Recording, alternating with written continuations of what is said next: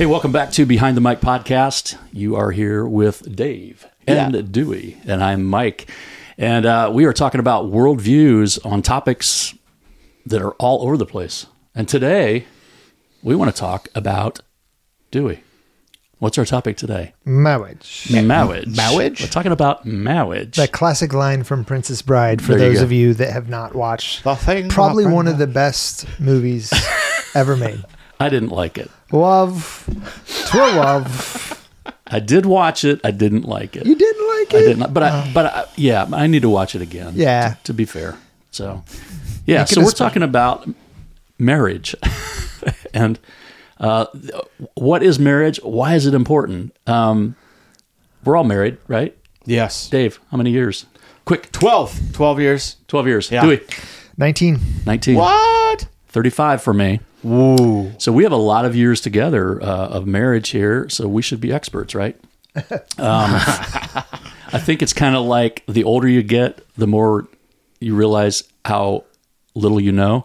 It's kind of the same with marriage. I think it's the extension of marriage in time, I think, really helps you to understand it better, but then also at the same time, like still this puzzling thing.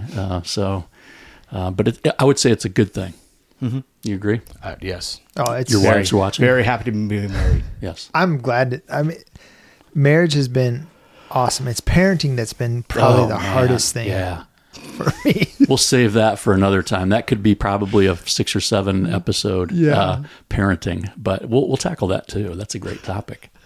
So, Dave, what is marriage? Oh, it's an analogy. Oh. So it's not actually like, It's not real? it's not a substantial thing. No, it's real. Okay. It's a real analogy of God and his invitation and relationship with his creatures that he created in his image. So from the very beginning, right? Genesis 2, marriage is that God created both man and woman, both bearing his image, respectively. Difference and deference, right? Yeah. And instead of having them on their own, he put them together, right? And so cooperatively, you have two image bearers, distinct image bearers, cooperating together, and God blesses them to fill the earth, to subdue it, to have dominion. He gives them authority, kind of like as co-regents, as kings under the king of the universe, to rule over creation and to populate it. And so that's how it starts. But what is revealed later on is that it really was a metaphor all along. Christ is the bridegroom, the church is the bride. Yeah. In the end of history, it's the marriage supper of the Lamb, right? Where God is united with his people. Throughout the Old Testament, God speaks about Israel as a husband to a wife, right? She was unfaithful, but I will win her back. I will take her back.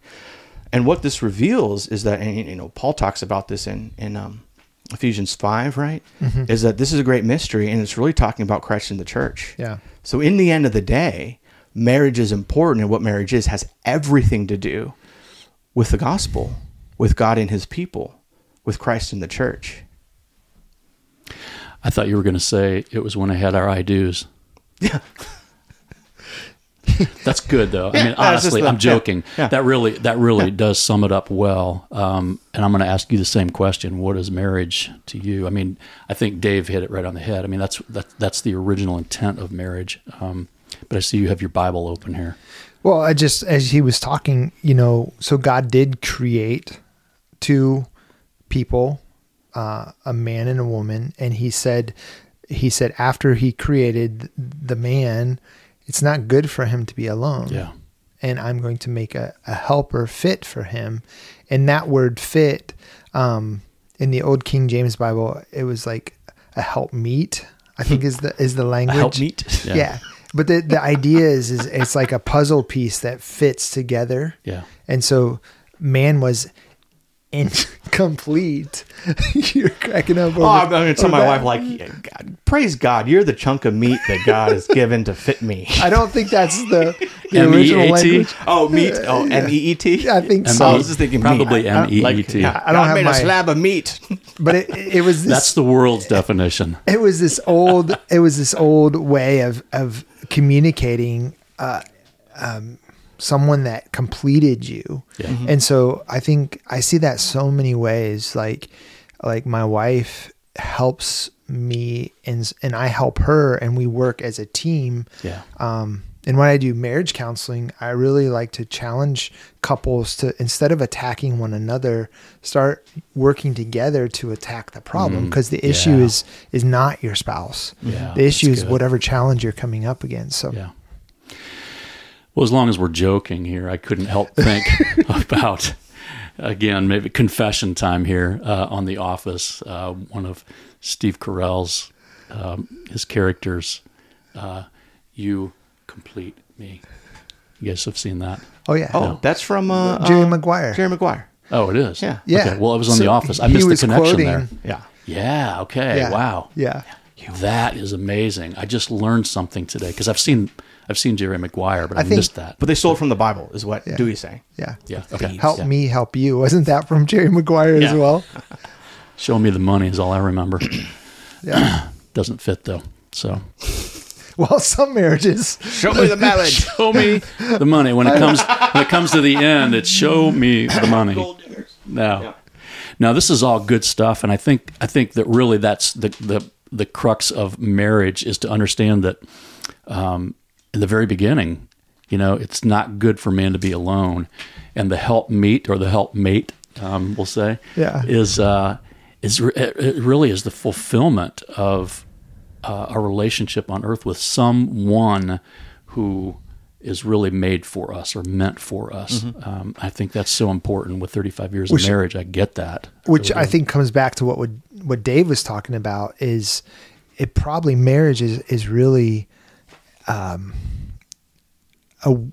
way of helping us to appreciate and better understand the gospel. Yeah. Oh yeah. So Yeah, for sure.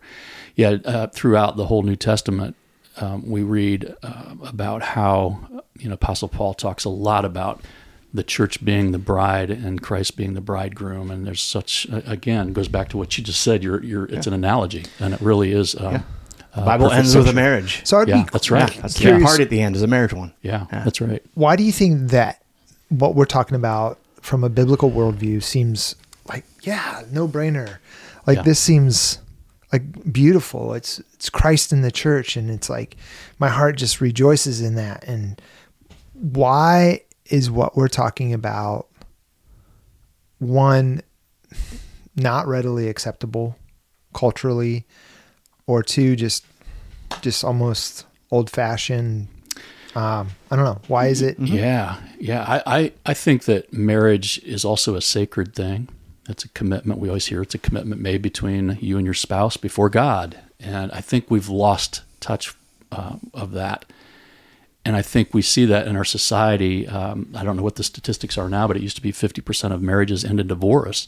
And I think now we see more and more where people just aren't getting married. They have we now have laws for insurance that you live together so long and now you are technically married, or however that works. I don't know, but I mean we have our society has made it okay to leave marriage out of the picture, and I don't think it's coincidental that it is rooted in Genesis 1, and it is very much the analogy of Christ in the church. And again, society is pulling away from anything that's like I think that. what you're asking too is like the reason, like, so why? And I think both you can answer why from the Bible and just why from the world. Is that the way we define marriage is the ideal. Right. This is how God created marriage, man and woman in his own image together, cooperative and different, right? Mm-hmm. Eve was named Eve, which means life. Why? Because she alone can give life. Mm-hmm. Adam, right, was the one tasked, right, kind of in the leadership of subduing the earth.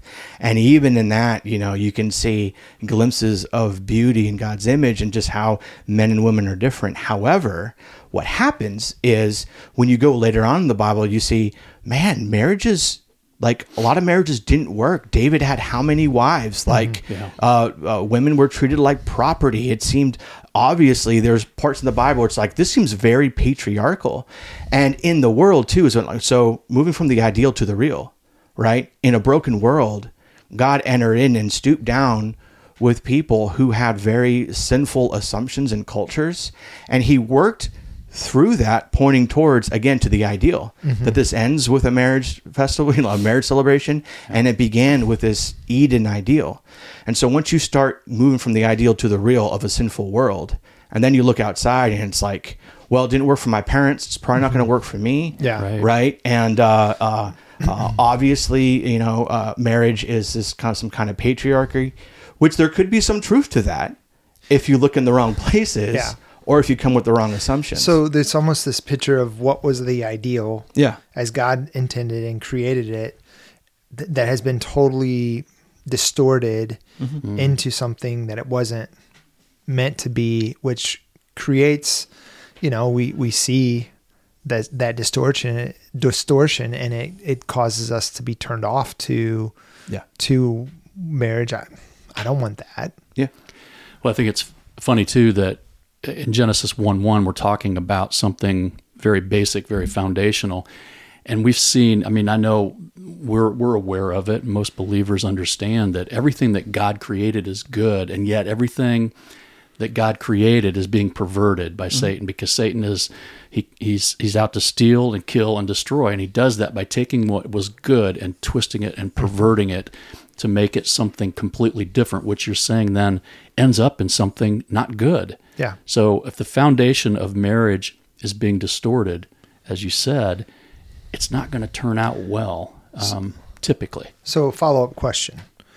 What are some of those distortions? You mentioned a couple. Yeah. Patriarchy or, but what are some of those distortions that we're seeing? Even practical things like, taking the last name, right, of the husband, right? And you can make it sound like, well, that's just treating women as property. That's one. Or even like, let's talk like financial. It's like, do you know people who say like, yeah, we're married, but not officially married? And you know that there's a reason for that. Yeah. Because it's like you actually have a financial advantage not to be married officially by the state, but you can act like you're married. Yeah. Right. And it's like, well, that's not good. It's not good that you should get married. Yes. But B, it's not good that it stinks for people to get married in some circumstances, like you lose out on financial incentives. And in addition to that, there's lots of reasons why it's more advantageous to be single than married. Like just, especially for guys, if you don't have to deal with kids. Yeah. Right. One thing that we don't like as a society is commitment. And according to God's word, marriage is a commitment for life.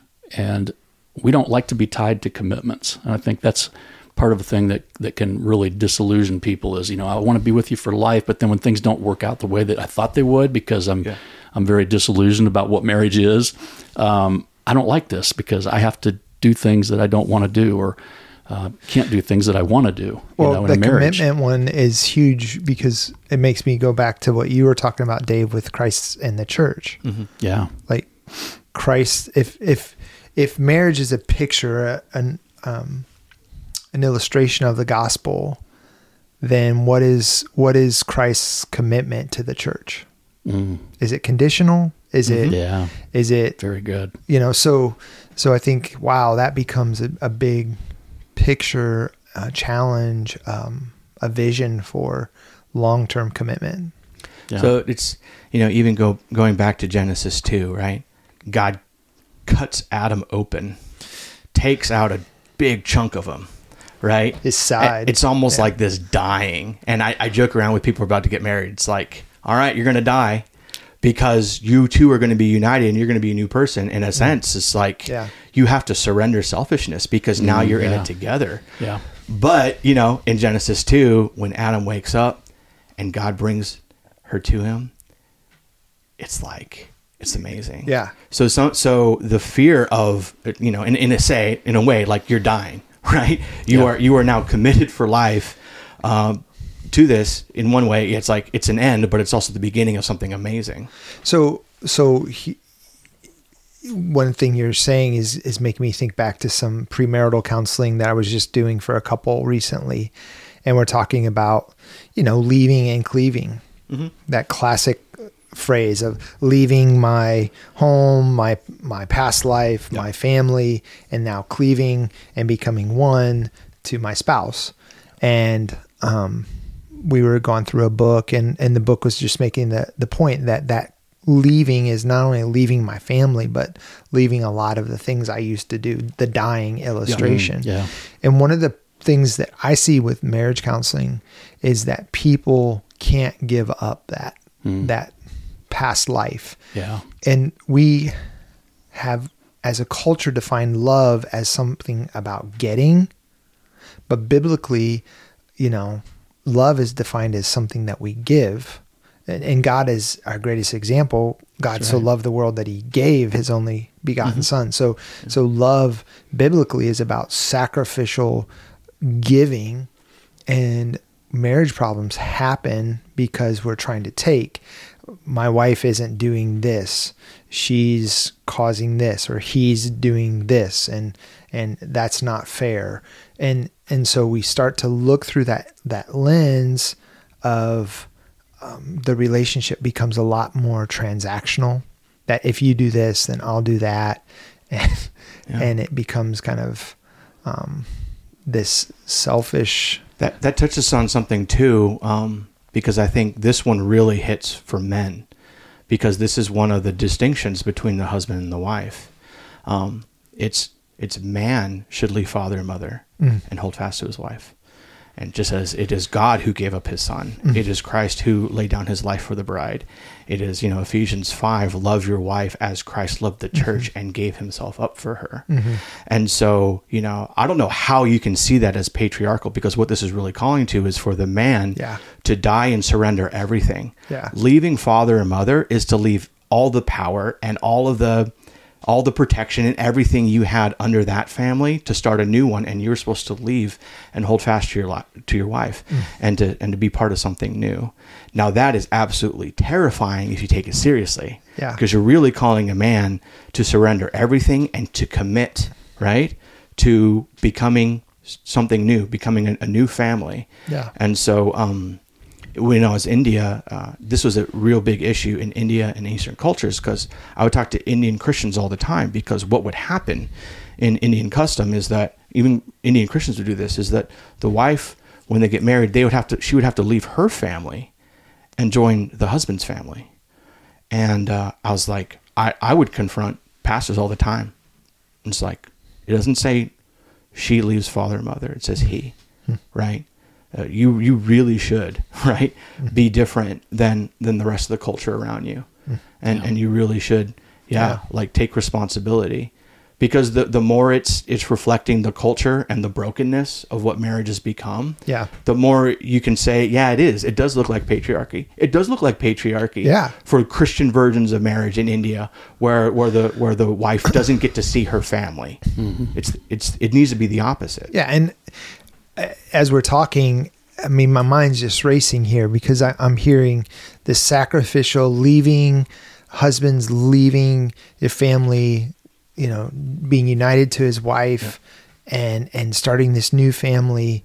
And I'm hearing, you know, dying, right? Jesus says, love your wife as, you know, Paul says, love your wife as Christ loved the church. And man, that picture is a picture of sacrificial, servant based, right? And so I think another perversion, you're talking about the patriarchy, like there is a perverted view of what it means to be a leader and a servant. Well, doesn't it say correct me if I'm wrong, doesn't it say that the husband is supposed to be over the wife? Yeah. I mean, let's talk Yes about and that, no. really. Yes. Yeah. I think that's really good. So, Right. so I think, yeah, yes and no.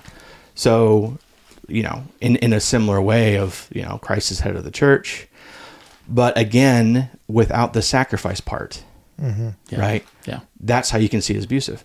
Now, really, who is the head? When you have, for example, sex outside of marriage, and you live with a girl, and you're committed to the point that you want to be committed, right? And so you try to get all of the good, All the perks. all the perks, without the actual sacrifice. Yeah. You actually are the abuser and you are the head. Yeah. Because really what you're doing is you're trying to take without give. Yeah. Right?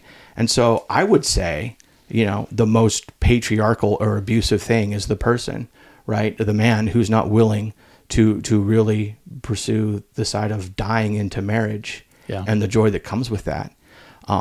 Realizing that you have so much that you can give if you give up everything and to commit to her and to love her in the same way that God loved you in sending his son to die for you. Yeah. So, yeah, I mean, the whole idea of like, okay, it's like Adam and Eve, like who is more important? It's like, well, they're both in the image of God. Mm-hmm. All right. So Adam, he kept his name. He was the head. He was the responsible one. It's like, yeah, but Eve gives life. Adam can't do that. So the idea here is it's not like a hierarchy where one is more important than the other. Rather, it's a complementarity. It's like you have two amazing image bearers of God. Yeah. And that's even reflected in like God himself. I'm sorry. Holy Spirit, he's what? Who's who? He's what? A helper? Yeah. Yeah. So is God your leader and your shield bearer? He's both. Yeah. Is God your Lord and your helper? He's both. Mm-hmm. Is he your comforter, right? And in charge of your life? He's both. And so the perverted view of reading that kind of idea in scripture is that leadership or headship is seen as something that is authoritarian. Right. And I think that's, again, a distortion of what God's design is. And that's why I brought the question up, because I know that there are some pockets of society, even within the church, that really stand by that. Oh, yeah. That you will listen to what I say, you will do what I tell you to do because it's scriptural. And there's even distortions, and I would say even heresies in people's understanding of the Trinity, because they're almost forcing that. Right. So, like, this technical term, it's like, what's eternal subordination of the Son. It's like, go Google it. Don't. But it's like it's saying it's like that. There's somehow some kind of hierarchy between the Father is somehow greater than the Son, where A, that's not what the Bible says, but B, that fits in really nicely with like a very patriarchal view of marriage. Yeah. Instead, you get the opposite. It's that you have the Son willingly, right, obeying the Father. Yeah. You have the Father delighting, right, to lead the Son for the sake, right, of expanding his family and saving sinners. And you have this willful cooperation where there's difference and deference within God the Father, God the Son, God the Holy Spirit. Not a hierarchy, right? Yeah. And really, you only get into trouble if you can only see all the world as like a chain of command or a hierarchy. That's not the world we live in. And that's not who God is. Yeah.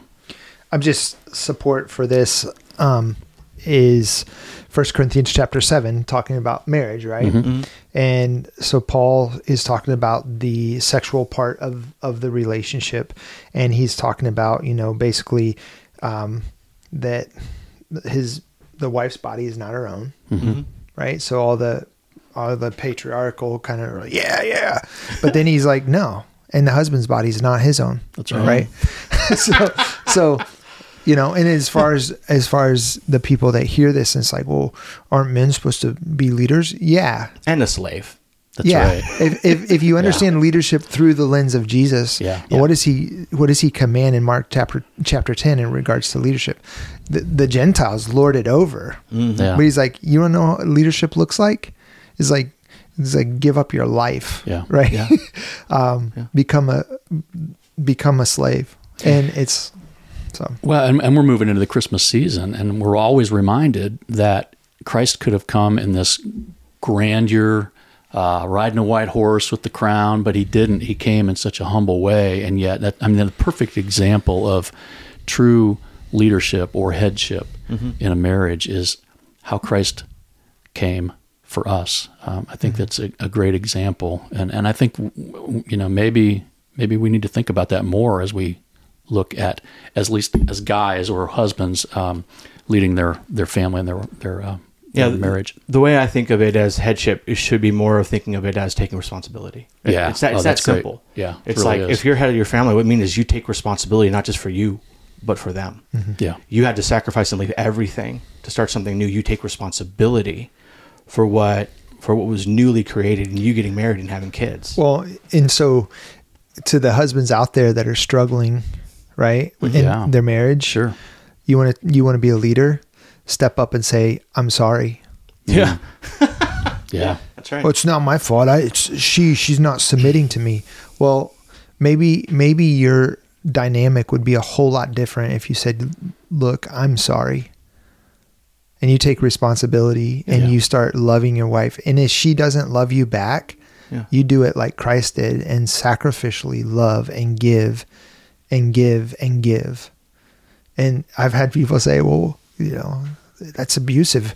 And I say, well, Hebrews talks about, you haven't given to the point of shedding blood. Have you shed blood yet? It's hard words, but that's what it looks like. And that's the cost that it takes to have a healthy, solid marriage that hopefully is moving towards what Genesis 1 and 2 is talking about. I can't help but hear that. And, just over the past month, the company I work for, we've been promoting the movie The Blind, about the story about Phil and Kay Robertson, and I was able to meet with them and talk to them about the movie and their life and how Kay was kind of flipped, but Kay gave everything and poured everything into that marriage, believing that God had ordained their marriage. And that Phil, in living a life of, and he said it, he was completely living in the world. Everything he did was all about himself, drinking and out with women and you name it, drugs. And she waited and believed. And that's, even though it was flipped, that's really what the crux of marriage is sacrificial giving. And they have a great marriage now and have changed millions of lives. We're running out of time here. Man, this is a topic that we could go really deep on, and I want to do that. I think that you have a lot of wisdom in things that you've done over the years in your counseling, some great stories, and I think that our world needs help in this area, especially in the church. I don't think that we're much different than the world when it comes to success in marriage. I think we all could share stories about our own marriages that we didn't expect. 35 years ago, I thought my marriage was going to look a lot different than it does now, and I'm grateful that it didn't look the way I wanted it to, because it really is all about the sacrificial giving. And the start in Genesis was a perfect example of what marriage is. I hope that you took away something from this. Guys, final words on this, Dave? Always go back to the Edenic design, Eden, right? God's design, right? And then always look forward to where this is ending. Yeah. If you hold on to the ideal, then let that help your pathway through the real, because marriage is hard and it's messy. Mm-hmm. But there's something so amazing about taking responsibility as a husband that creates this environment where it's like my wife can joyfully join in as a helper because my interest is not my own. I care about my wife. And so if I'm responsible for her and our kids, and I'm the fall guy, I'm the one who needs to take serious responsibility, it's like that creates an environment where it's just like my wife is free to love and to support and to come alongside this new thing. So focus on the ideal. And then, you know what? We live in a society where our culture and our government is continuing going to be messing around with the definition of marriage. Yeah. And so, look, there are some people where there's financial incentives and disincentives to get married. we know people, right, who it's like they have a hard time with that. That's going to continue to happen.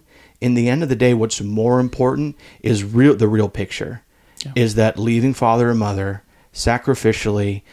It's painful, but there's a joy on the other side of it. Like I said, it's like happily married. It's like, it's awesome. Mm-hmm. Like sex and marriage rocks. Like family and community and being able to like, know that you have someone else in with you. It's just an amazing experience, and there's nothing like it. Yeah. So I would say, like, if you're not yet married, it's like, look at the ideal and dream towards that. Mm-hmm. Do we? I know a lot of people are hurting. Yeah. And marriage is painful for them. If they're believers and they have Christ in their heart, especially if both parties in the marriage would claim to be followers of Jesus, I would just encourage people to look to the gospel and the same grace that God has shown them.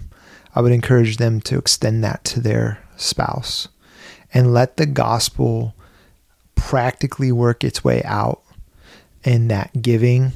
And if both persons start giving and change their focus away from taking to giving, they're going to see the gospel transform their marriage.